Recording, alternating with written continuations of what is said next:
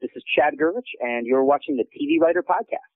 Hosted by Gray Jones, the TV Writer Podcast is brought to you by Script Magazine and ScriptMag.com, the leading source for scriptwriting information in print and on the web. And by Final Draft scriptwriting software, the entertainment industry standard for scriptwriting worldwide. My name is Gray Jones, and I want to welcome you to the TV Writer Podcast, partner of Script Magazine, episode 21 for Monday, May 16th, 2011. Well, today I am so excited to bring you an interview with TV writer-producer, best-selling author, and award-winning playwright, Chad Gervich. It's an amazing, very long, very packed interview. You're going to love it, I'm sure. But first, a few details. One of them is that another thing that I'm very excited about is the new TV Writer Chat. You may have heard of Script Chat. Script Chat is amazingly popular and a tremendous resource for feature writing. And we are announcing and releasing this week the very first TV Writer Chat, which is a sister to Script Chat, just for TV writing. The very first one actually started yesterday on Sunday, May 15th. You can find out all the details about that at tvwriterchat.com. It's every Sunday, 6:30 p.m. Pacific, 9:30 p.m. Eastern.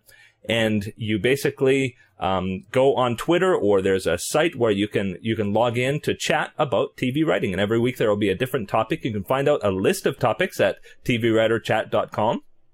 And I'm very excited about it. Jamie Livingston, Zach Sanford, Viviana from Script Chat, and myself are all going to be involved, rotating as moderators for the TV Writer Chat. And it's very cool. You can also, at any point in the week, just add the hashtag to your tweets on Twitter, TV Writer Chat, very simple. And then they will go to other people who are following that hashtag. So very neat. I want to remind you about tvwriterpodcast.com, where you can find all of the 21 episodes that we've done for the TV Writer Podcast. There's lots of great ones. In particular, if you haven't checked out the Social Media and the Writer Roundtable podcast, episodes 19 and 20, definitely check those out. Some amazing information there that will help you in your TV writing work. Also, there's the Twitter database there, which is 700 writers so far and continuing to climb. Twitter addresses that you can follow in handy little links or as individual writers. Also, always go to Script Magazine and find out a huge pile of resources, especially Gene Bowerman's Balls of Steel articles are very helpful. And also Chad Gervich, as a TV writer, posts many articles there. Well, about Chad Gervich, here's a bio. We had so much to cover. I wanted to make sure to do the bio now so that we have a little bit of background information about Chad before we start. Chad Gervich is a TV writer, producer, best-selling author, and award-winning playwright who currently has a comedy development deal with 20th Century Fox. He is also writing and producing for After Lately, E's half-hour hit comedy starring Chelsea Handler. As a writer and producer, Chad created Style Network's hit comedy reality show Foodie Call before going on to write, produce, and develop shows, both scripted and reality, for ABC, Fox, Warner Brothers, Endemol, E! Overbrook, Super Delicious, CBS Studios, True TV, Zoo Productions, Fox Reality Channel, Renegade 83, Food Network, and The Weinstein Company. I'm sure you've heard of a whole pile of those. His credits include Wipeout, Cupcake Wars, Reality Binge, Speeders, and others. Prior to producing, Chad spent 5 years as a development executive with the Littlefield Company, former NBC president Warren Littlefield's production company, developing pilots and series for NBC, ABC, UPN, the WB, and Paramount TV. Chad also worked in production on shows such as The Wanda Sykes Show, Star Search, the Academy Awards, and Malcolm in the Middle. As an author, Chad's best-selling TV writing handbook, Small Screen, Big Picture, A Writer's Guide to the TV Business, debuted in 2008 to critical acclaim and outstanding sales, and is presently being used as a textbook in the CBS Diversity Writers Program, the WGA Showrunners Training Program, NBC's Writers on the Verge, NATPE's Diversity Fellowship, California State, and USC's TV classes. Lots of places. Chad currently writes Script Magazine's popular weekly primetime blog, the most viewed page on the magazine's website, and contributes regularly to many other publications, including Daily Variety. In addition, he created and produced Morning Call Time, Hollywood's first daily audio news podcast.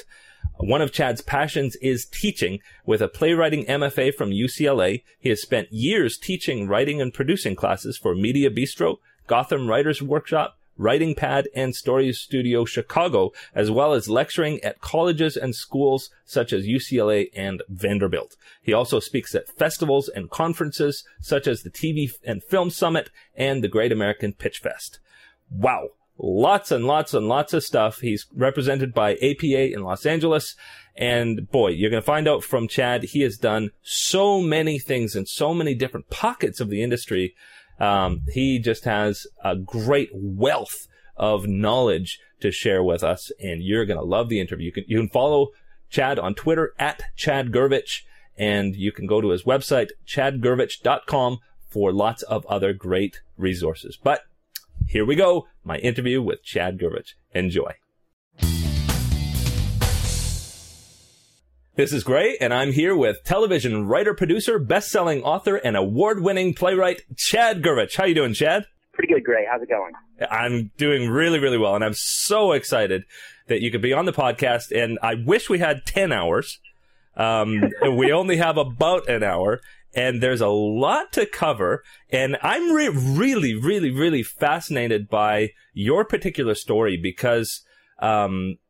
And we'll get to it, but because most Hollywood writers focus on one thing. Either they are in scripted or they're in reality. And even if they're in scripted, they might only do procedurals. And once you get on a certain track, you follow that track. And your story is very, very interesting because you've done plays, because you've done reality, because you've done scripted, because you've done development. You've been an executive. And so I'm really excited for what you can share with us in terms of how working in all those different spheres has educated you about Hollywood. But first, we're going to go way back and start with how you got started. Where did you grow up? Did you grow up in LA? No, I actually grew up in Iowa, in a small town called Iowa Falls of about 5,000 people in the middle of the cornfields of Iowa. Wow. So cornfields of Iowa. Did you already know at that point that you wanted to do plays? Well, you know what? Ever since I was as young as I can possibly remember, I wanted to be a writer. I wanted to tell stories. And I can remember when I was little, I mean, probably like 7 or 8 years old, I was obsessed with this movie Escape from Witch Mountain, this old Disney movie that I used to love. Oh, I love that one. And it was so good. It's so much better than the remake, too. Uh-huh. But I used to love this movie, and I would write stories. I would write like my own little sequels to it, and then bind them and take them up to our public library to put on the shelves. No. Yeah, and they up until a few years ago, they still had them there. When I would go home, I would go look. Wow. But so I don't know that I necessarily knew immediately that I wanted to be a playwright. But I knew that I loved telling stories, and I always loved movies and storytelling from as young as I can remember. Mm-hmm. And so when did you start writing plays? I mean, probably like 5th or 6th grade, I would think. Mm-hmm. My parents always took me, and I have a younger brother, and we were constantly going to plays. And in the middle of Iowa, there wasn't always a ton of theater. There was community theater, and we always saw the community theater plays, and we had a community college, and we always supported their theater. But my parents would always, we would drive to Des Moines or Chicago or Minneapolis. We would drive hours to go see, a touring production or even a local production in those cities of a play. And so, I don't remember the first play that I saw or the first time I decided I wanted to write plays, but from a really young age, I was just kind of in love with the theater and performance and watching stories come alive on a stage or on a screen. I just always loved it. I can remember once my parents, I don't know, I was probably 3rd, 4th, 5th grade, asked me if I wanted to have a birthday party for my birthday or go to Des Moines to see this play that was coming through, and I chose going to the play. And I just always loved it. I always loved that. And so then, probably around 4th or 5th grade, I started writing little plays for my friends to put on. I used to shoot movies. I used to write movies that I would then shoot with my dad's little silent movie camera. This was before video cameras. Oh, cool. But I don't know if it was before video cameras, but it was before we had a video camera. Mm-hmm. And then as I got more into junior high and high school, and we really started having student productions, I really started getting into it. I wrote our high school play one year. And then when I got into college, I went to Vanderbilt for college in Nashville. Mm-hmm. That's when I really stepped it up full force and started writing some plays that were produced at Vanderbilt. I spent a semester at the Eugene O'Neill Theater Center, which was incredible, writing plays there. And that's where I really kind of dove in. Mm-hmm. And then from there, UCLA. So yes. So did you go to UCLA for playwriting? Yes. The reason I went to UCLA for playwriting was you could only, I think this is still true at UCLA, that you could only, when you were applying, you had to choose. You could only apply to one program at a time, playwriting or screenwriting. Mm-hmm.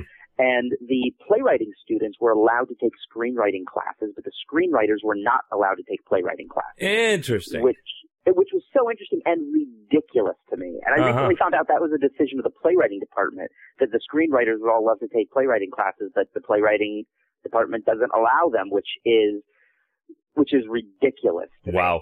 And so I applied to the playwriting program. At that point, I'd had some plays produced around the country, and I'd been writing plays, and so I figured I would go to the playwriting program and then take some screenwriting classes, which is what I did.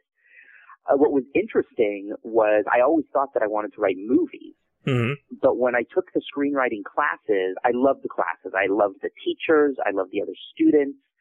But I didn't, for whatever reason, love the process of writing movies. I just didn't connect with it, with the storytelling for some reason, in the same way that I loved telling stories that were going to be told on a stage. Mm-hmm. And it was kind of surprising to me because I'd expected to love it because I loved movies and I loved writing, and I thought I had come out here to write for the movies. And so I didn't know what I was going to do with myself. And then in my final year at UCLA, at the time, they had a mentor program for graduating grad students where they would match up graduating grad students with working professionals. Mm-hmm. And so I applied to this mentor program and ended up getting as my mentor Warren Littlefield, who at the time was president of NBC Entertainment. Crazy. It was amazing. And for anyone listening who doesn't know who Warren was, he was president of NBC for virtually all of the 90s. He developed Seinfeld, Frasier, Will and Grace, ER, Law and Order. It was truly like getting the crown jewel of the mentors. And he was the first one who had said to me after reading some of my plays, have you ever thought about writing television? And I said, no, UCLA doesn't have any TV writing classes. Now they do, but at the time they didn't. I've never really thought about it. And he said, well, why don't you tell me what your favorite shows are? I'll get you some scripts. I'll teach you how to study them. You'll write a couple specs and we'll take it from there. And so kind of under his guidance and the guidance of a man named Jeff Harris, who ran Warren's story department, I wrote my first 2 specs.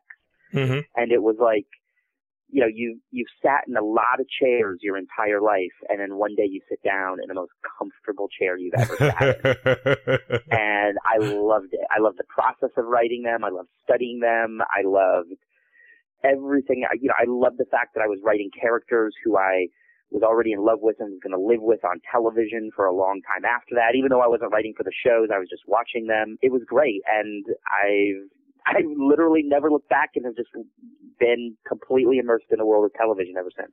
Wow. And so you worked for Littlefield Company for about 5 years. Yes. When I graduated from UCLA, it was right around the time that Warren left NBC to start the Littlefield Company, which was his production company in partnership with NBC Studios. And when he opened those doors, he hired me as a creative executive / assistant to the head of development and talent at his company, a woman named Jen Faltings. And I worked as her assistant for about a year and a half, mm-hmm. which was amazing. First of all, Warren and everybody who worked at that company was terrific. And it was the grad school that I didn't have. I mean, it was such an education in the television industry and how shows are developed, how they're put together, pilots being shot, staffing season. I mean, it was just an education in all of that. Mm-hmm. And also, I will say this, an education, Warren is such a stand-up guy and a great executive and a creative thinker. It was also just kind of an education in the kind of person you want to be and work with in this industry. Mm. So anyway, I worked there as an assistant for about a year and a half and then left when we lost our deal with NBC Studios. Oh, you left after a year and a half? I left after a year and a half, but ended up coming back 2 years later as a full executive, and I worked there for like another 2.5, 3 years. Wow. And in the time that I was gone, I spent a year and a half working as a director's assistant on shows like Malcolm in the Middle. We did a David Kelly show called Girls Club. I was working for Todd Holland, who is a huge director and just an incredibly talented director and producer. And that was a whole other education and other facets of filmmaking and television. Mm-hmm. I worked on the new Star Search when that came back with Arsenio Hall. I worked as a writer's assistant on a Fox show, which was picked up for 13 episodes and never made it on the air. Oh, no.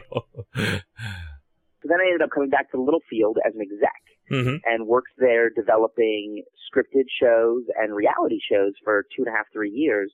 And what finally happened in the summer of 2005, Warren had wanted to break into reality television. We'd been doing scripted and he wanted to break into reality. And I ended up creating this little reality show that got picked up to series on Style Network. And that was Foodie Call? That was Foodie Call, yes. I flopped over from being an executive to being a producer on that show with Warren and the two showrunners who we had hired to run that show. Very cool. And that was the beginning of writing and producing.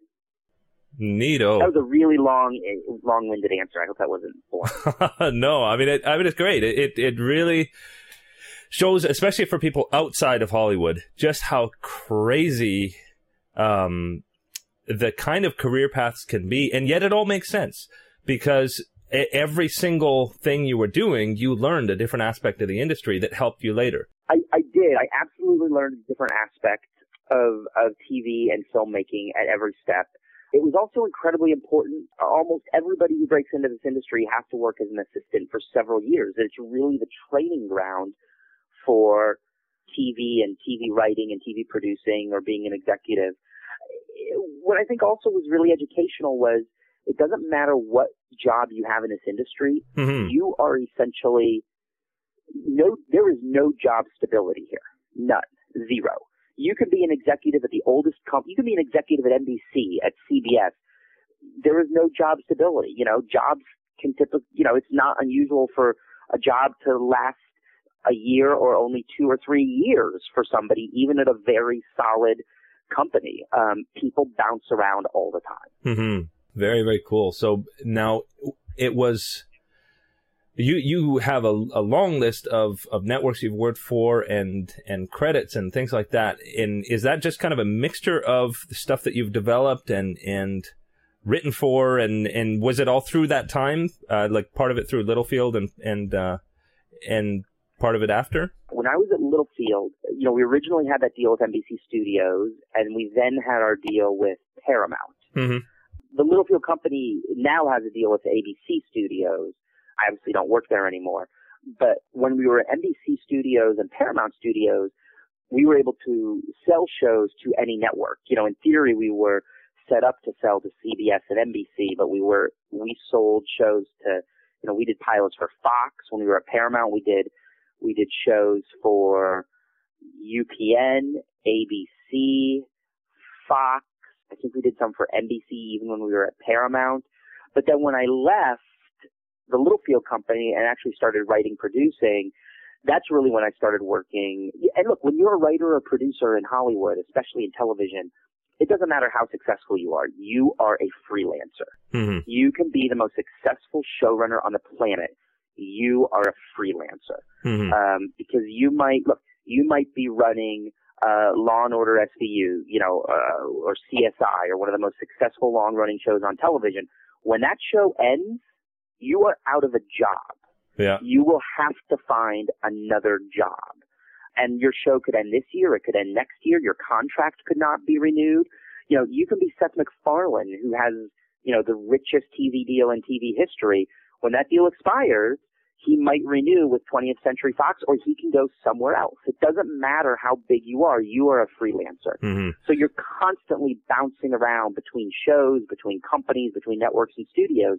So in the time that I've been writing and producing, yeah, I mean, I've worked for Fox, the Food Network, True TV, you know, the Weinstein Company, Warner Brothers. I mean, again, I'm not looking at the same list you're looking at, but you just bounce between all of these different companies. And sometimes I've heard cases where when you're doing really, really well, they say, oh, let's have you go start this other new show. And then that show dies and you're not with the place that you were doing really, really well anymore. Oh, yeah, absolutely. Absolutely. You know, it's funny because the brass ring the gold ring that everybody's trying to reach for is to create your own show. Mm-hmm. But in order to have the opportunity to create your own show, you often have to put whatever job you're working at on the line. Mm-hmm. And so it's very tough, and most new shows don't go. I mean, look, every year the networks and the studios develop 100 to 150 new series. You know, and those are just script commitments that they're having writers write. But of those 100 to 150 new shows developed every year by the major broadcast networks and studios, look, only maybe 8 of them ever actually get on the air. Mm-hmm. And of those 8 shows, if you're lucky, maybe 2 of them survive their first season without getting canceled, and maybe one of them actually becomes a hit. Wow. You know, but the rest of those are never heard of or seen again. Most of them never make it to the screen. And yet there are thousands of writers who are working that whole time. I mean, literally, all those 150 scripts, people got paid to write them. Yes, absolutely. But it's tough. I mean, if you think about it, I assume, just to make the numbers easy, assume there are 5 broadcast networks and each of them is developing 100 scripts. Mm-hmm. Each of them is developing 100 scripts per year. And then they all have writers on the shows that are already on the air. That's not very many jobs for an entire industry. I mean, you know, there's maybe 1,000 writer jobs.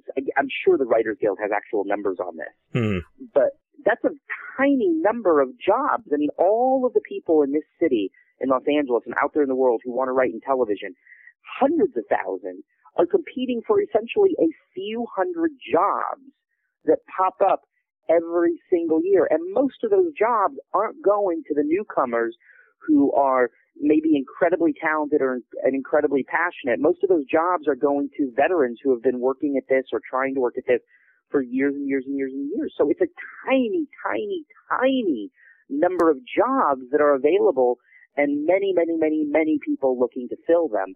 Mm-hmm. You know, it's not like the medical field or the law field where you can work anywhere, and there are always going to, you know, there are doctor jobs in every city and writer jobs in every city.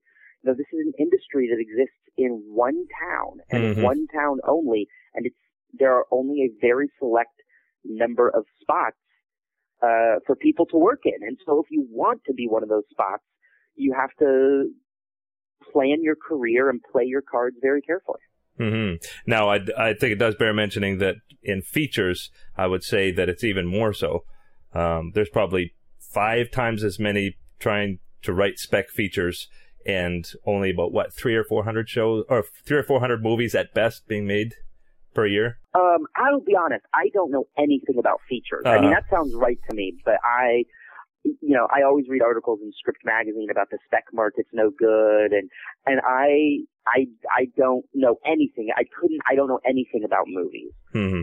I don't. I can't even really talk about it. Okay. Well, let's move on a little bit, and let's see. What should we hit first? First, maybe why don't you tell us a little bit about After Lately that you've been working on recently, and actually between 2005 and now. What led to that show and other projects of note in that time? When Foodie Call got picked up by the Style Network, and I swapped over to produce that. I mean, that was a blast and such an incredible learning experience. I never set out to work in reality television, but when Foodie Call was picked up, it's something that happened that I embraced and ran with. Mm-hmm. And I learned an incredible amount and loved working in reality and still do love reality. I mean, it is, anybody who says it is not an art form, I feel like people still sneeze at reality a little bit. Mm-hmm. But it is 100% an art form. It is a different art form than storytelling in the scripted world, but it's an art form as created and crafted and written as anything you'll see on Grey's Anatomy or The Big Bang Theory. Mm-hmm. Having said that, I feel like my career has kind of been, if my writing producing career started with Foodie Call, which was obviously a reality show, which I created and was very creatively involved with, I do feel like my career has kind of been a path from reality back to the scripted world, which, to be totally honest, is kind of where my heart has always been. Mm-hmm. After Foodie Call, I EP'd a talk show pilot for the E! Channel, which unfortunately did not get on the air, although it was a great pilot. It just didn't go. But from there, I started moving towards some late night stuff, some sketch and alternative comedy work. I did some online sitcoms. I did an online sitcom for Warner Brothers, which was literally, we had a writer's room and it was run just like a regular TV sitcom. Oh, wow. It was short little webisodes for online. Did the same thing for a Fox show. So I feel like my path has been from the reality world back to the scripted world. Well, and then I imagine that the online comedy led to After Lately? It didn't actually. I'll tell you how After Lately came about. Well, first of all, a couple of quick milestones I think that were important along that path from reality back to scripted. Mm-hmm. One, about 3 years ago, I wrote on a show called Reality Binge that lasted for 2 seasons. Reality Binge was it was actually on the Fox Reality Channel, which no longer exists, but it was not a reality show. Mm-hmm. Fox wanted to do their version of The Soup. And so Reality Binge was a carbon copy of The Soup. But it looked like The Soup. It was the same concept as The Soup. It was basically The Soup, which was always very frustrating to those of us who'd been hired as writers because we wanted to make our own show. But one of the things that was very fun about that, and it did change from The Soup because we were doing more sketches. We were going out and shooting bits on location a little more than The Soup did, and it morphed a little bit into something that was a cross kind of between a clip show and a sketch show. But what was important about that show was, look, nobody watched it. Nobody ever saw that show. But because nobody ever watched it, the network was really wonderful about giving us kind of the freedom to experiment and try things. And so we would do bits and sketches and jokes, a lot of which flopped, but some of which really landed and was really funny. Mm-hmm. And so that show was, I think, kind of like a pivotal move for me in starting to move from reality back to the world of scripted and comedy. Mm-hmm. And that was very important, and learned so much on that show about what works, what doesn't work, trying things, dealing with the network. So that was really important. I think, honestly, the next, another important milestone for me came about 1.5 years ago. I took a job on the Wanda Sykes Show, which was Wanda Sykes' talk show on Fox. And, look, the show never did particularly well, and I couldn't say that it was the best talk show on TV. But the people I worked with there were incredible. Mm-hmm. And I learned so much. And here's the thing. I was not a writer on that show. I was a researcher. And I had been hired with another guy, Miles, who became a very good friend. We had been hired kind of in particular to put together or to help put together one part of the show. They were going to do a segment on that show, which was called the Wanda-Rama, which was kind of Wanda's version of The Soup, where she would use clips to, she'd make fun of clips from the week's TV and use them to spin off into sketches and bits. And we were helping to put those together and find the clips and come up with the bits and write the sketches for all of that. And one of the reasons that was, I think, such a pivotal moment, and I hope there's like a valuable lesson in here, was I took a huge pay cut when I went to work on the Wanda Sykes show. And in a way, like a title or credit demotion, because I was a researcher. To be honest, I totally wanted to be a writer on that show. Mm-hmm. And when I went in and met with the showrunners, they said, we'd like to consider you as a researcher. And I took the job, even though, honestly, it was like a 70% pay cut. And wow. It wasn't the job I'd wanted. And, I'd wanted to be a writer. And I was coming off of writing on Wipeout for ABC. And so I really wanted to be a writer. But I took the job anyway for a couple of reasons. One, I'm a huge Wanda Sykes fan. Mm-hmm. Two, it was a high profile, and I wanted to be able to work with Wanda. Two, it was a high profile network show that I knew was going to get some attention. Mm-hmm. Three, and maybe this is the most important part of it, I really, really wanted to work with the writers on that show. Mm. The showrunner was a guy, John Ridley, who had written the story for Three Kings and the novel that turned into U-Turn. And he wrote Undercover Brother, which I'd really liked. And so I really liked his work, and the other writers who they were hiring were terrific people who were coming off the Colbert Report, and just like great shows. And I wanted, even though I wasn't going to be a writer on that show per se, I really wanted to work with John Ridley and the other writers who were working on that show. And honestly, I think taking that job, even though it was, some people might consider it a step back, was huge because it was a great credit on my resume. It gave me incredible connections and friendships with amazingly talented people. And it was working with such a different caliber of writer and producer than I'd been working with on some of the other shows. And that's not to denigrate those other shows at all. It's just that these were writers who were writing the kind of TV that I was really excited about. And they were coming from great shows and had a different way of looking at jokes and comedy. And it was just it was a huge education. Mm. So, what was special about how you got onto After Lately? I was not involved with the creation or the development of After Lately. I was hired on as a producer once that show went to series. But I think what's really relevant about how I ended up getting my foot in the door to get hired for After Lately was I had worked before on a couple projects with Brad Wallach, who was one of the co-EPs of After Lately, and has worked for years with Borderline Amazing and Chelsea Handler. Borderline is Chelsea's company. And he spent years over there with Chelsea and Tom Brunel, who runs the company alongside Chelsea. And so while they were looking for talented writers and producers to write and produce the After Lately episodes, it was my relationship with Brad Wallach that got me in the door for that job. And I think what's really important about that is when you look back over virtually every single job I have ever had over the course of my career, I have gotten every single job I've ever had because of a relationship or a connection or a friendship with somebody.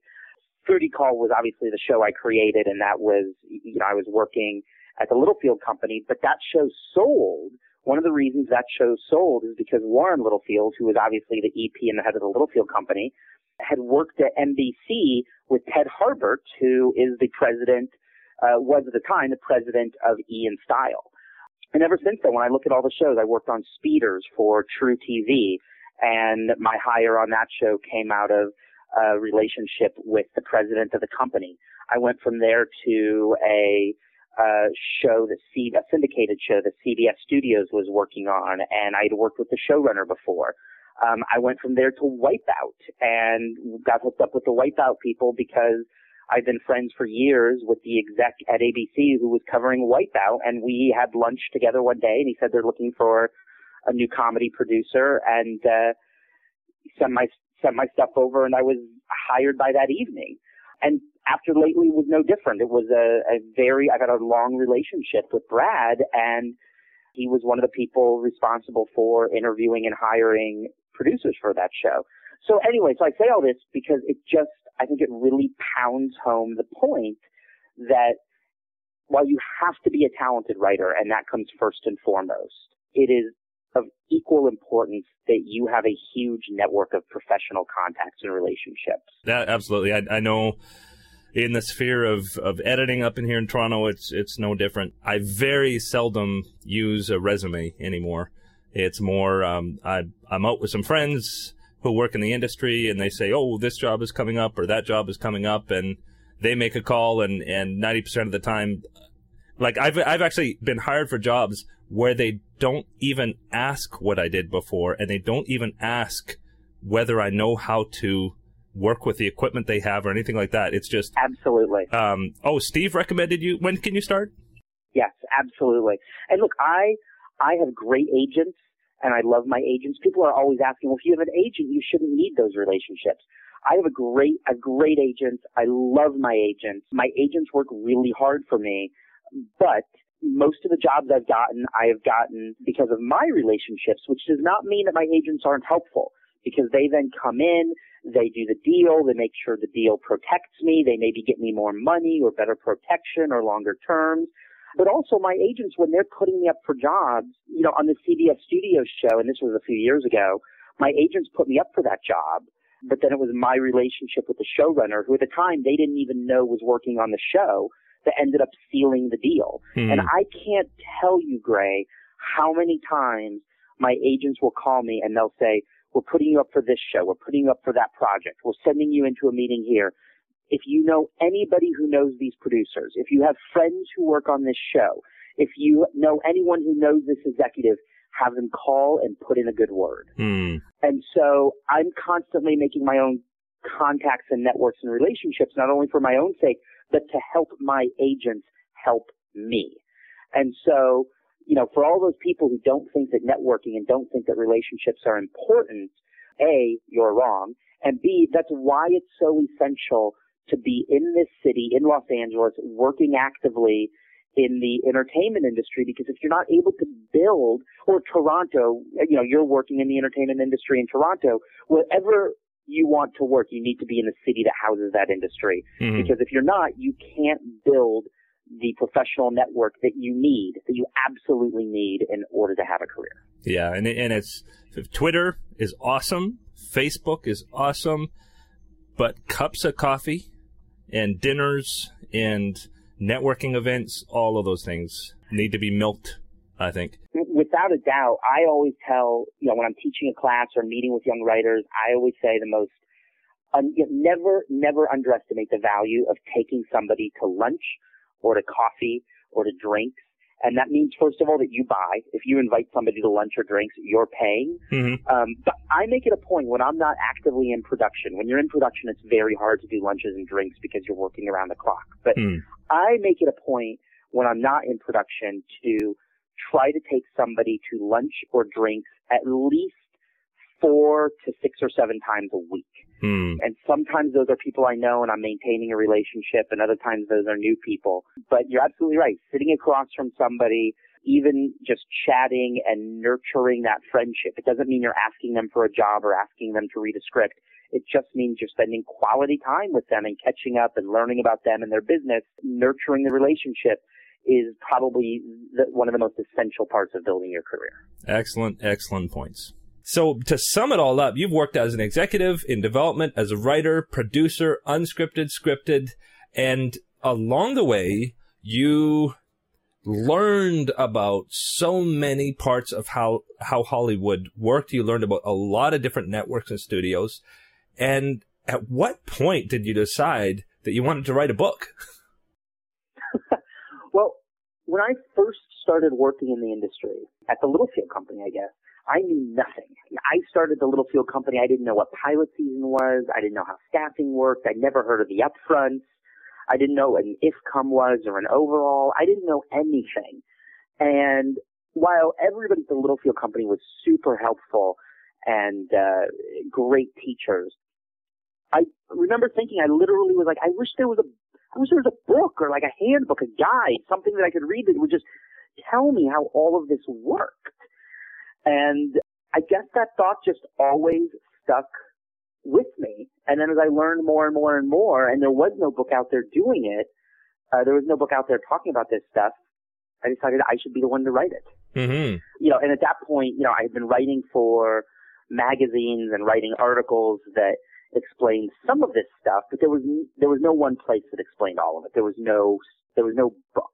Mm-hmm. And so I guess I kind of wrote it so that all the other people like me who started out knowing nothing could have the handbook that I always wished I'd had. Yeah, and it certainly does that, and that's not an empty claim. I've read quite a few books on TV and feature writing, and I would say that most of them are very practical. They're very focused on the actual script writing part. There's a few that are more in terms of how to sell yourself and find an agent and that kind of thing. But I don't know of any other book that comes even close to giving you the map of Hollywood that yours does. Thank you. Well, we should say the title of it, which is Small Screen, Big Picture, A Writer's Guide to the TV Business. Mm-hmm. And, thank you. I really appreciate that. And there is no other book. And what amazed me about TV and Hollywood when I started working here was, and people never want to believe this, but it is a business. Mm-hmm. And there are very rigid patterns and schedules and processes. Things work in very calculated ways. Mm-hmm. And understanding how things work, I think not only helps you excel or advance in your career if you're an agent or a manager or an executive, but how things work and the business processes that things go through informs how TV shows are created and what works as a TV show and what doesn't work as a TV show. I think so often aspiring writers think a TV show is just, if I have a good story and good characters, that's all I need. Mm-hmm. And that could not be further from the truth. That's not what a television show is. Television shows work in very specific ways, and some of those ways are defined by the way the business works. So the more you can understand the way the business works, the better shot you have at creating a real television show, and the better shot you have at selling it. Mm-hmm. Yeah, and actually I think it ties a little bit in with this. You've done a number of articles at Script Magazine, and I've heard from Joshua Stecker that they're actually the most visited articles on the website, and some have even caused a little bit of controversy. I'm going to mention a few of them. Am I too old to become a screenwriter? Why you shouldn't use a script coverage service? Should I go to grad school? Why winning a contest rarely gives your script an edge? Do all screenwriters have to live in LA? Juggling writing and a job, figure it the bleep out. And the thing that I love about these articles, and I think the thing that everybody loves about the articles, is that you, it's no holds barred, but it's the truth. It's just I'm not going to candy coat this. This is what Hollywood is about. And I know we were talking before the podcast a little bit about how there are the exceptions, but I think that there's this perception. And to be honest, most of the magazines, books, DVD training, pitch fests and conferences and all that kind of thing, 90% of it talks about, or 98% of it talks about features. And in features, there's this idea that I can hole up in the middle of, Alaska and write this amazing script, and I show up in Hollywood and there's this bidding war and people want to give me $1 million, no, $1.5 million, no, $2 million for my script. And it is almost like this lottery, perception of Hollywood, which to be fair, there have been times that, perhaps more times, that kind of thing has happened in features, but television is not like that. And television, keep going. Yeah, and I think you paint that picture that, hey, television is not at all like that. But elaborate a little bit. Television is complete. First of all, TV and film are totally different, rarely overlapping worlds. Mm-hmm. I think people who aren't in Hollywood tend to think that Hollywood is one big bubble that contains movies and television. And look, obviously to a certain extent that's true. But the truth is, film is an industry and television industry is an industry. And there's very little overlap. First of all, it's completely different executives. It's the executives that work in film do not ever touch television and vice versa. Same goes with the world of agents. actors obviously cross over, but even writers, for the most part, work in one or the other. Now, that doesn't mean that writers working in TV don't occasionally try and sell a movie, and don't occasionally do sell a movie. But for the most part, TV and film are two worlds that don't overlap very much. And they work totally differently. Absolutely, absolutely. And so pretty much everything that people have learned about screenwriting, you maybe not throw it out the window, but you put it on a really high shelf and then look at TV writing really with a clean slate. With that clean slate, breaking in as a writer in television, Reader's Digest, nuts and bolts. To break in as a writer in television, you need two things. One is you need exceptional writing talent, exceptional writing ability. And in order to prove that, you need to have writing samples. Traditionally, the writing samples that aspiring TV writers have needed to have in order to break in are you need spec scripts, which are scripts that you've written for shows that are already on the air. So you might write a spec of The Big Bang Theory, or you might write a spec of Criminal Minds, or you might write a spec of Burn Notice. Those spec episodes can never be sold. They won't be produced. They won't actually get on the air. They're simply to prove that you can write in another writer's voice and that you can tell a story using another writer's characters. Mm-hmm. The other type of writing sample that aspiring writers trying to break into TV need is original material. You know, something you have created and executed on the page entirely by yourself. Mm-hmm. This often, right now, what's in vogue seems to be original pilots. Mm-hmm. So you could, you would write your own half-hour or hour-long, you'd write your own cop show, you'd write your own sitcom. But, original material can really be anything that shows off your storytelling muscle and your unique voice. It could be a movie script. It could be a play. When I was an executive, I read essays. Showrunners, producers, and executives tend to want to read something that's in the medium they're working in. So, there are a lot of people who probably wouldn't necessarily read an essay or even a movie if they're trying to staff or hire for a TV show. They would want to read something original that's written for the medium of television. Mm-hmm. But the point is you need spec scripts and original material to prove that you can write. Mm-hmm. The second thing you need in order to break into a television career is you need an incredibly strong network of professional contacts. Mm-hmm. And I feel like this is the part where people or aspiring writers start to get prickly. And this is the stuff they don't want to hear. But the truth is, Hollywood, and especially television, is an entire industry based entirely on personal and professional relationships. Mm-hmm. And so you might be the best writer in the world. You might be Joss Whedon or Ernest Hemingway. But if you don't have professional relationships with showrunners, executives, producers, writers, agents, you are not going anywhere. And it's not just one relationship that you need. People always say, oh, well, my cousin's an executive at CBS. It doesn't matter. You need a network of professional contacts. And a network takes years of hard work and networking in order to build. Mm-hmm. So that's why I always think that if you want to be a television writer, the number one thing you need to do is get yourself to Los Angeles and start working in the industry. Because there is no better way to build your network of contacts than to work in an industry, than to work in the industry where every day you're meeting and working alongside other people who work here. Your Rolodex will just grow exponentially every day because you're working here.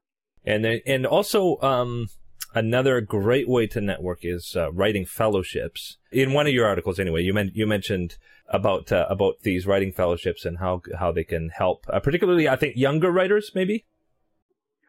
No, you know what? I mean, I think they're great for every writer, and some of them very actively try to look for diverse writers, Mm-hmm. which does not necessarily mean ethnically diverse. You know, some of these fellowships define diversity as, you know, older writers.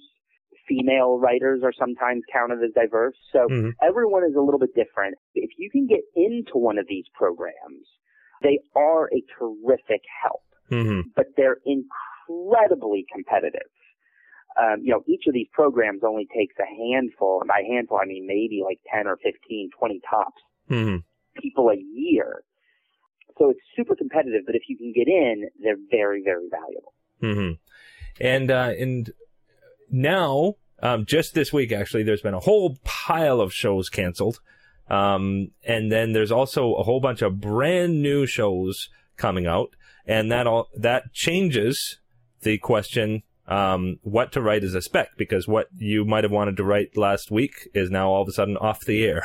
And of course, it's never a good idea to try to write to a pilot that's coming out, because you have no idea if it's going to actually succeed. What would you say are the shows to spec right now? Well, right now, you know, for the past couple years, strangely, spec scripts really have been out of fashion. Oh, yeah? A lot of people have not wanted to read spec scripts at all. They've wanted to read only original material. Will that eventually swing back the other way? Maybe. I do know some execs who still say they want to read a spec. I would say if you're somebody who wants to read a spec, who wants to write a spec right now, you know, mid-May 2011, and you're thinking, what spec should I spec? Don't. Mm-hmm. Because you don't know, and you won't know probably until next fall. Writing a spec is kind of a delicate balancing act, because you want to write a spec of a show that is popular and respected by the industry, watched and respected by the industry. But there's often a difference between what is a very popular show and what's a show that's being buzzed about inside Hollywood itself. For instance, NCIS is like, you know, the most popular show on television, but it's not a show that gets a lot of attention or buzz inside Hollywood. I don't know anybody, honestly, who would read an NCIS spec, even though it's a hugely popular television show with the rest of the country. You also want to write a show that's not, even if it's popular and even if it's respected by the industry, you don't want to write a show that feels too old or too stale. You know, The Office is obviously a popular show. The industry loves it, but it's now been around for like 8 years. And Office specs, you know, I wrote an Office spec 3 years ago, 4 years ago. And when I wrote it then, it was in season 3 of The Office. Even then, people were sick of reading Office specs. Wow. So if you're writing a show that feels too old or has too many specs out there, people won't read it because they're tired of it. So it's really about having your finger on the pulse of what agents and executives and showrunners are reading, which is also why it's great to have a job in the industry, because you can ask those people and you know what's being read. You know, I would say looking forward to next year, what shows do I think might be speccable? Breaking Bad seems to be a popular one. Not anymore. No? Breaking Bad has been on for so long. I mean, look, it's a hugely respected show, but it's so old that I think it would be a tough sell. If you were to give your agent a new Breaking Bad spec, I think they would probably say, this is great. Could you have given this to me 2 years ago? What about something maybe The Good Wife? The Good Wife, maybe. Again, it's not a hugely buzzed about show in the industry, but it's highly respected. It's very intelligent, so you might be able to get away with a Good Wife. I don't think a Good Wife spec is going to get you a job on The Walking Dead. Well, Walking Dead actually is a really buzzed about one that's... It is, and Walking Dead might be a good spec. However, it's sometimes tough to write shows that are really serialized because their storylines and characters change so often. And Walking Dead only does like 6 or 8 episodes a season, but Walking Dead is definitely buzzed about. I'll tell you what I would love to write a spec is Louie. Louie. I don't know if you've seen Louie on FX, but it's Louis C.K.'s show, and it is brilliant. The second season hasn't started yet, but if I were, and this is just me speaking for myself, if I were going to write a comedy spec, a half-hour spec, I would probably write a Louis. I'm trying to think what else. It's really hard thinking what shows to spec in comedy right now because there aren't any huge comedy hits. Modern Family is out there, and I know this year there were several Modern Family specs. But by next year, it might be too old. Parks and Rec really came into its own last year and this season. So you could maybe get away with a Parks and Rec spec, but by next year, that show is going to be a fourth season show, and it's going to feel old. Even though, as far as I'm concerned, Parks and Rec is maybe the greatest show in television history. Well, and actually that raises a very, very interesting idea. And this, again, as you mentioned, the sticky points for some budding writers is I've heard, I've got a great spec, but you really need a portfolio of specs, and this portfolio of specs you're continually writing for. And I've heard of writers who have been around for a long, long time, very successful writers who still on their off times write more specs. Absolutely. That's because, for a number of things, because you don't want to look like a has-been. You don't want to look like the shows you're speccing are so old. So you're continually updating for new stuff. But also it helps to be able to broaden, the shows that you can go for. Say, for instance, if you only have a Walking Dead and there's a comedy that comes up and you don't have a comedy spec, then you won't get staffed on that show. Well, I will say, look, for better or worse, comedy writers tend to be comedy writers and drama writers tend to be drama writers. I do not believe in the notion that a good writer can write anything. I teach a lot of classes, and once I was talking about this and had a guy raise his hand and say, but don't you believe that really good writers can write anything? And I think that is the farthest thing from the truth. Edgar Allan Poe was a brilliant horror writer. But I do not believe that Edgar Allan Poe could have written Pride and Prejudice. Does that make him not a great writer? No. I think great writers have very distinct voices, and they know what those voices are, and they know where those voices work. So I think it's important to know what kind of writer you are. So it's made perhaps a better comparison might have been you've written a Walking Dead, but Good Wife is hiring. Yeah. So look, comedy writers tend to be comedy writers, and drama writers tend to be drama writers, and they don't go back and forth very much. Although, look, you'll see comedy writers pop up on shows like Desperate Housewives or Grey's Anatomy, but for the most part, they do one or the other. Now, where you might want to broaden yourself is, I was just talking to a friend the other day who'd spent most of his career in writing sci-fi shows, and so he very intentionally wrote a spec for a character-driven show so that he could then go get a job on a more character-driven show. So if you've written, say, a Walking Dead script, it's going to be very easy for execs and producers to look at you and say, oh, they're a sci-fi horror guy. So you might want to balance that out with, say, a Good Wife spec. You might want to balance that out with a spec that shows some other writing muscles. And it always helps to just be exercising your muscles. Once you finish a script, start your next one. Absolutely. Look, if you're a writer, even an aspiring writer, your job is to write. Hollywood is filled with people who claim they're writers and never write. Oh man, I just read a great quote and I can't remember who it was. It was Herman Melville or somebody said something like, the easiest thing in the world is not to write. And it's true. Yeah. It's true. I get distracted. I can't tell you how many times a day I get distracted by email or Facebook or Twitter. Writing is hard, but if you're a writer, your job is to write, and your job is to be disciplined and to sit in front of your computer for 8 hours a day. And that doesn't mean your fingers are moving 8 hours a day, but it means you're thinking about story or thinking about character or trying things and ripping it up, or taking your 14th draft of the spec script you're working on or the pilot you're writing and tearing it up and starting from page 1.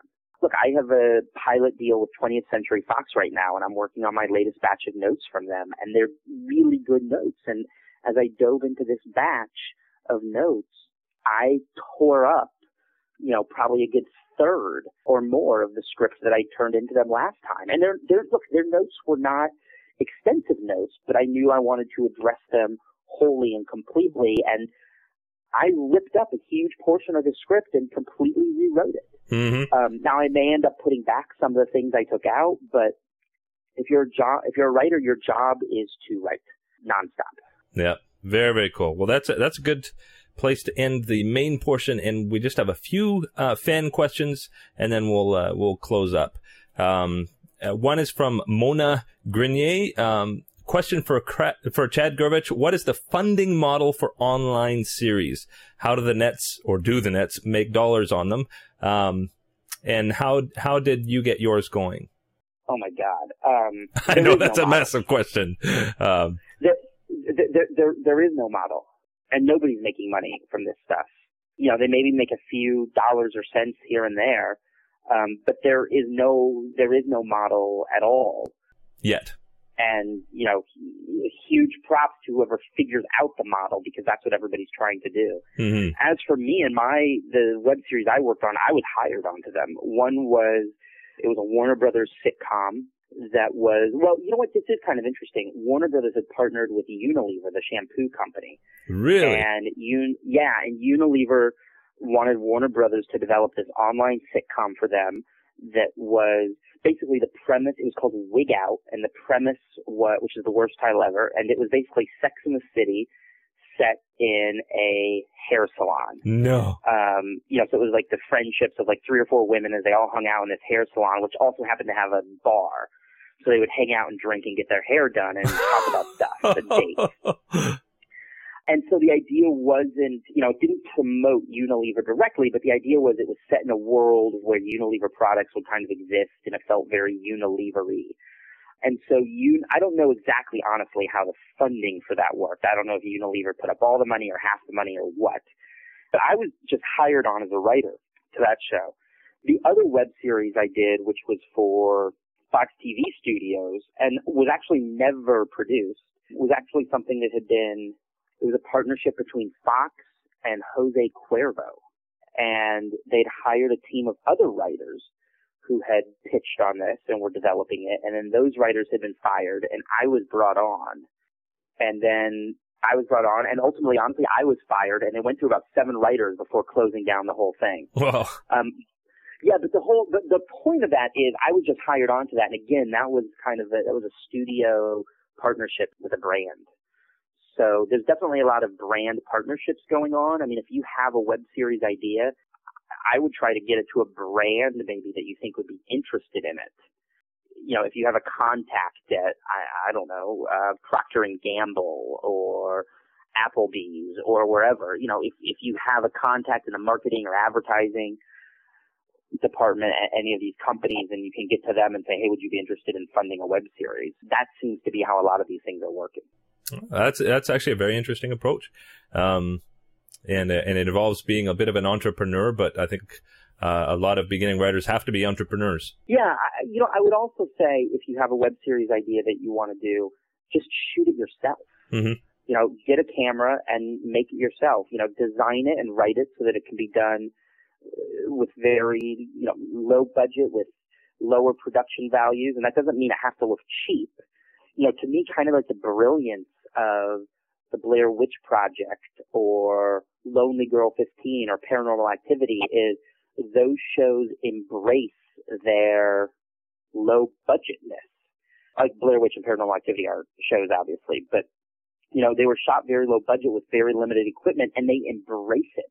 I think a lot of times people doing something online want to do something that looks big and professional, like CSI or Lost, and they think they're going to put this online and have a big hit. But that's crazy, because the resources that most people have to make something online don't allow you to do something that looks like Lost or CSI. Almost everything, and I will also say this, I think the aesthetic of the internet doesn't lend itself to something like that. Most of the stuff that is online, and I'm not even talking about scripted stuff, but when you go to YouTube, most of the stuff that's there looks crappy. You know, it's shot with a webcam, or it's shot with a handheld video camera, or it's shot with an iPhone.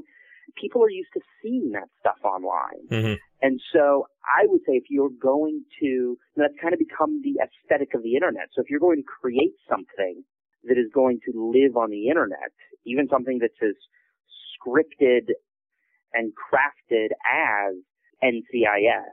Embrace the aesthetic of the medium. Let it look like what people are used to seeing online. Interesting. Let it look raw. Let it look like it was shot with a handheld camera or an iPhone.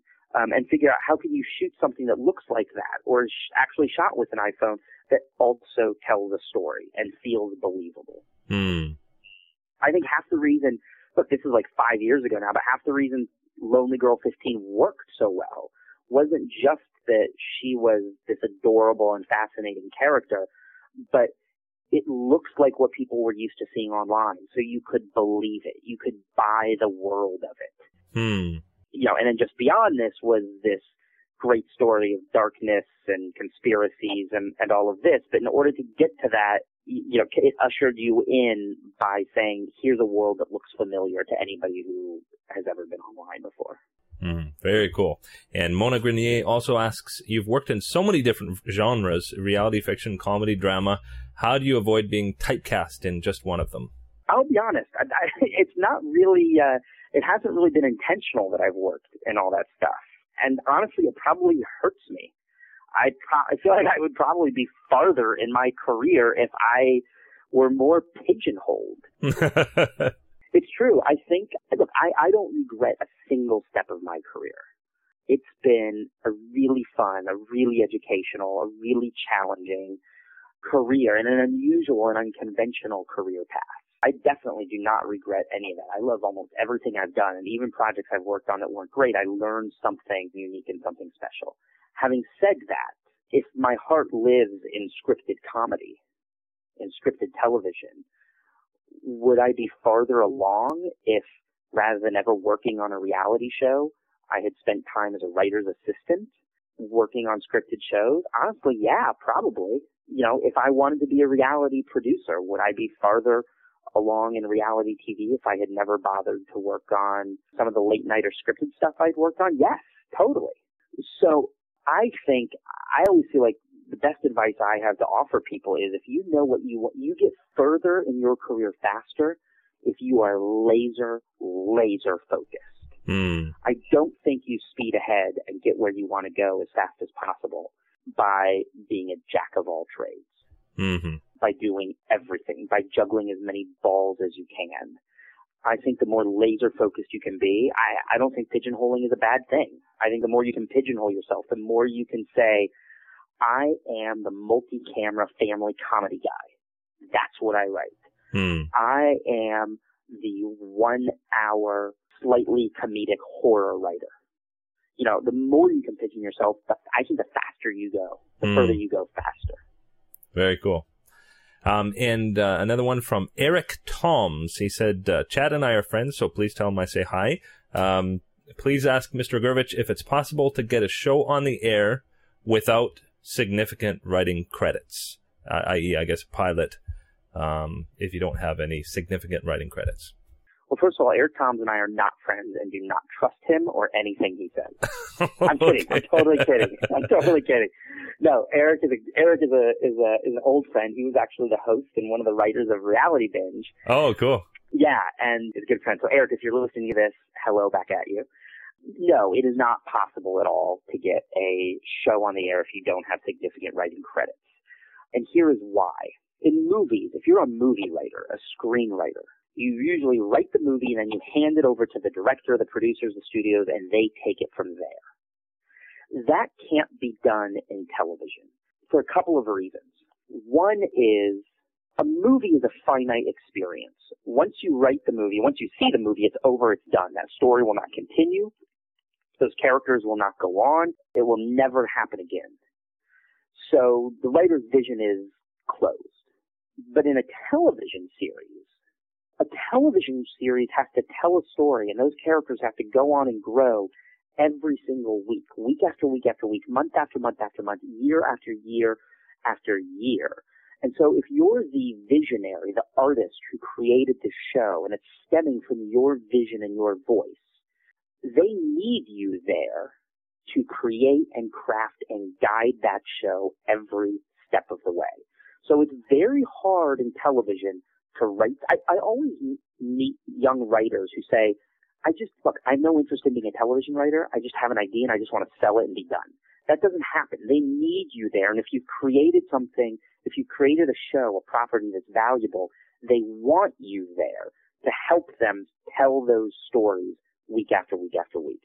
I always say if you've created a show that doesn't need you there, you haven't created a very good show and it won't sell. Mm-hmm. Studios and networks and producers are looking for shows with an incredibly distinct point of view. Look, think about Desperate Housewives when that show first came on the air. I mean, that was such a powerful, fierce voice that Mark Cherry had that while eventually, he didn't run that show the first year, and while there were other writers who eventually came on to work on that show with him, you couldn't have done episode 2 of Desperate Housewives if Mark Cherry wasn't sitting next to you. That's the type of voice and the type of vision that these networks and studios are looking for. And when they find it, they're not just looking for an idea. They're looking for a writer who will stick with the show to guide it, to craft it every step of the way. Now, they'll partner you with a more experienced showrunner. Yes. If you don't have the experience to run the show yourself, they will partner you with somebody. Yeah. Now, the other reason that it's very hard to get a show on the air if you have no writing credits is running a show, producing a show takes a vast amount of experience. As a showrunner, you're in charge of running the writer's room, which means you're in charge of hiring, firing, inspiring an entire staff of writers. But as a showrunner, you are also in charge of every single aspect of the show. You are in charge of the props department. You are in charge of the accounting department. You're in charge of the set design. You're in charge of casting. You are overseeing everything. You are responsible for bringing the show in on time and on budget. You are essentially the CEO of a $50 or $60 million company that's got, it could have anywhere from 100 to 200 employees. And that is not a job that can be done by anyone other than somebody who has been working in television, working their way up the ladder, watching, learning for years. Now, if you don't have that experience, will they pair you with somebody? Yes. But the person the networks and studios are really looking for is the person who is not only the visionary artist and creator who can bring them a new and original show, but is also the person who can run the show themselves. Which is why people like Seth MacFarlane and Joss Whedon and J.J. Abrams, these are huge, creative, visionary showrunners who can both run shows and have incredibly unique visions and voices. They're the whole package, and those people are few and far between. So if you don't have any writing credits, I don't know, is it possible to tell something? Maybe. I mean, maybe you can point to somebody who did it once, but for the most part, no. What about this? Since it is a situation that if the network liked it, they would pair you up with a showrunner. But what if you actually, and again, this goes back to the networking thing, but if you happen to know a showrunner and you pitched it to the showrunner, like say, for instance, Chris Fedak did with Josh Schwartz for Chuck. Oh, if you know the showrunner and can go in with a showrunner, that's even better. If you can walk in there with a showrunner attached, supporting your project, I mean, that's the best case scenario. But in order to do that, you have to know that showrunner personally. You're not going to get to Josh Schwartz if you don't know Josh Schwartz. Yeah. Or, have a brother or a sister or a best friend or a mother or an uncle who knows him personally and can get you in a room with him. But if you have that relationship, then absolutely use it. But here's the other thing. Writing television is a different art. It's a different craft than writing a novel or a movie or a short story or a poem. And if you've never worked in television before, people are going to listen. I guarantee you people are going to get riled up and be like, this is one of those things that people are going to get angry about. But if you've never worked in television before, you're probably not yet a very good television storyteller. That doesn't mean you're not talented. But television writing is a specific craft that has to be learned and practiced and worked on. And sitting at home writing spec scripts and writing pilots is great education and does help you learn your craft, but it only gets you so far. So I guess what I'm saying is the truth is if you've never written in television before, you're probably not ready or not able to create a show that is good enough to get sold and on the air. Mm. You know, just because, look, you might be an incredibly talented, there might be an 18-year-old student out there who's the top biology student in the world. But if he hasn't gone to med school, he's not yet ready to operate on somebody. In a few years, he might be a brilliant surgeon, but he still has things to learn. Which he fully understands, and I think that's important to just, there's nothing wrong with being the top 18-year-old student, but that top 18-year-old student just understands he has to go to med school, has to do his, Yes. etc. Yes, I think with creative disciplines and professions, I think one of the things that make them different is great art, whether it's a beautiful painting or a wonderful poem or an incredible episode of Buffy the Vampire Slayer, which I use as an example because next to Parks and Rec and Buffy the Vampire Slayer are tied as the greatest shows in television history for me. I just have to say that. Anyway, I think one of the things that makes creative professions different is people look at a beautiful painting or read a great novel or watch a brilliant episode of Buffy the Vampire Slayer, and it moves them. They feel very connected to it. It makes them feel a certain way. They see a reflection of themselves in that work. And so it's very easy for them to say, I can do that. I get this showrunner. I get this voice. I get this artist. I can do that. I should be able to do that. Mm-hmm. And so they sit down, they write something, maybe they read every book, maybe they write a million things, but they think but I think there's sometimes a thought process that they think just because they're doing this or they want it badly enough or even because they understand it, they're at a level where they're ready to sell something professionally or work professionally or work in the business of art, of creation, of TV, of whatever it is. And that's not true. This is a business and you have to learn the business. And a business doesn't just mean learning how the business model works or how agents do their jobs. It means learning what happens in a writer's room and how stories are crafted by a staff of writers. And I think people often dismiss that there is a whole business element to having a professional TV writing career because they're so passionate just about the creative writing part of it. And that's only one part of it. You have to have the rest of it. And you can't have the rest of it if you're writing spec scripts sitting in your cabin in Alaska, no matter how good those are. You have to be in LA working in the industry. Mm-hmm. Well, that is a very, very good place to end up. And if this is not enough, then buy Small Screen Big Picture. And it's a long read. It's almost 400 pages of just packed with information that'll help you understand more of what Chad is talking about and also why he's talking about it in that way. But just a few things to end up with. Chad is on Twitter at Chad Gervich.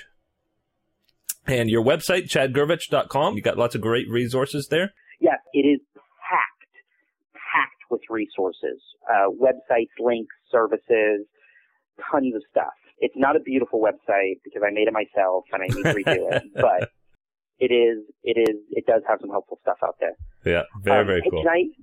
Can I plug a couple events where I'll be speaking? Absolutely. A couple events where I'll be speaking and teaching if people are interested. So on Saturday, June 4th, I'll be speaking at the Great American Pitch Fest here in LA in Burbank. And what's cool about that is it's completely free. Well, the seminar that I'm teaching is free. One of the cool things about the Pitch Fest is you can buy a pass to attend their paid classes, and you can pay to it. Like Robert McKee is speaking there, and Pilar Alessandra. But there are also many, many free classes. And so I'll be speaking there that morning on pitching. and would love to see everybody out there. And then I am also speaking at the TV and Film Summit, which is June 25th and June 26th, also here in LA. Oh, and the website, the PitchFest website is pitchfest.com, and the TV and Film Summit website is tvfilmsummit.com. Very cool. And very excitingly, on June 12th, Chad will be a special guest on the new TV Writer Chat. That's at 6:30 p.m. Pacific, 9:30 Eastern. And just go to tvwriterchat.com for details, and you can literally, it's like a text chat that you can ask questions to Chad, and the special guest topic will be writing the spec pilot. So very cool. Yep. So that's going to be very, very exciting. And also, Chad, you offer individual consultation as well? Yeah, I do. When I'm not actively working on a show, I love consulting with people. I love working with writers. I teach a lot of classes, and I just love helping people and working with writers and story in any way that I can. Very, very cool. And you can get all those details at chadgervich.com. Well, I know we've taken a lot of time here today. I'm not sure if we've broken the record for individual interviews, but I think we're pretty close. Let's keep going. So I super appreciate you taking the time, and I can't wait for that TV Writer Chat on June 12th. That's going to be awesome. And so best of luck to you in your TV work. I will. Thank you, man. This was fun. This was really cool. Yeah, very, very cool. Okay, so we'll talk again soon. All right, sounds good then. Okay, thanks, Chad. Hosted by Gray Jones, the TV Writer Podcast is brought to you by Script Magazine and ScriptMag.com, the leading source for scriptwriting information in print and on the web. And by Final Draft scriptwriting software, the entertainment industry standard for scriptwriting worldwide.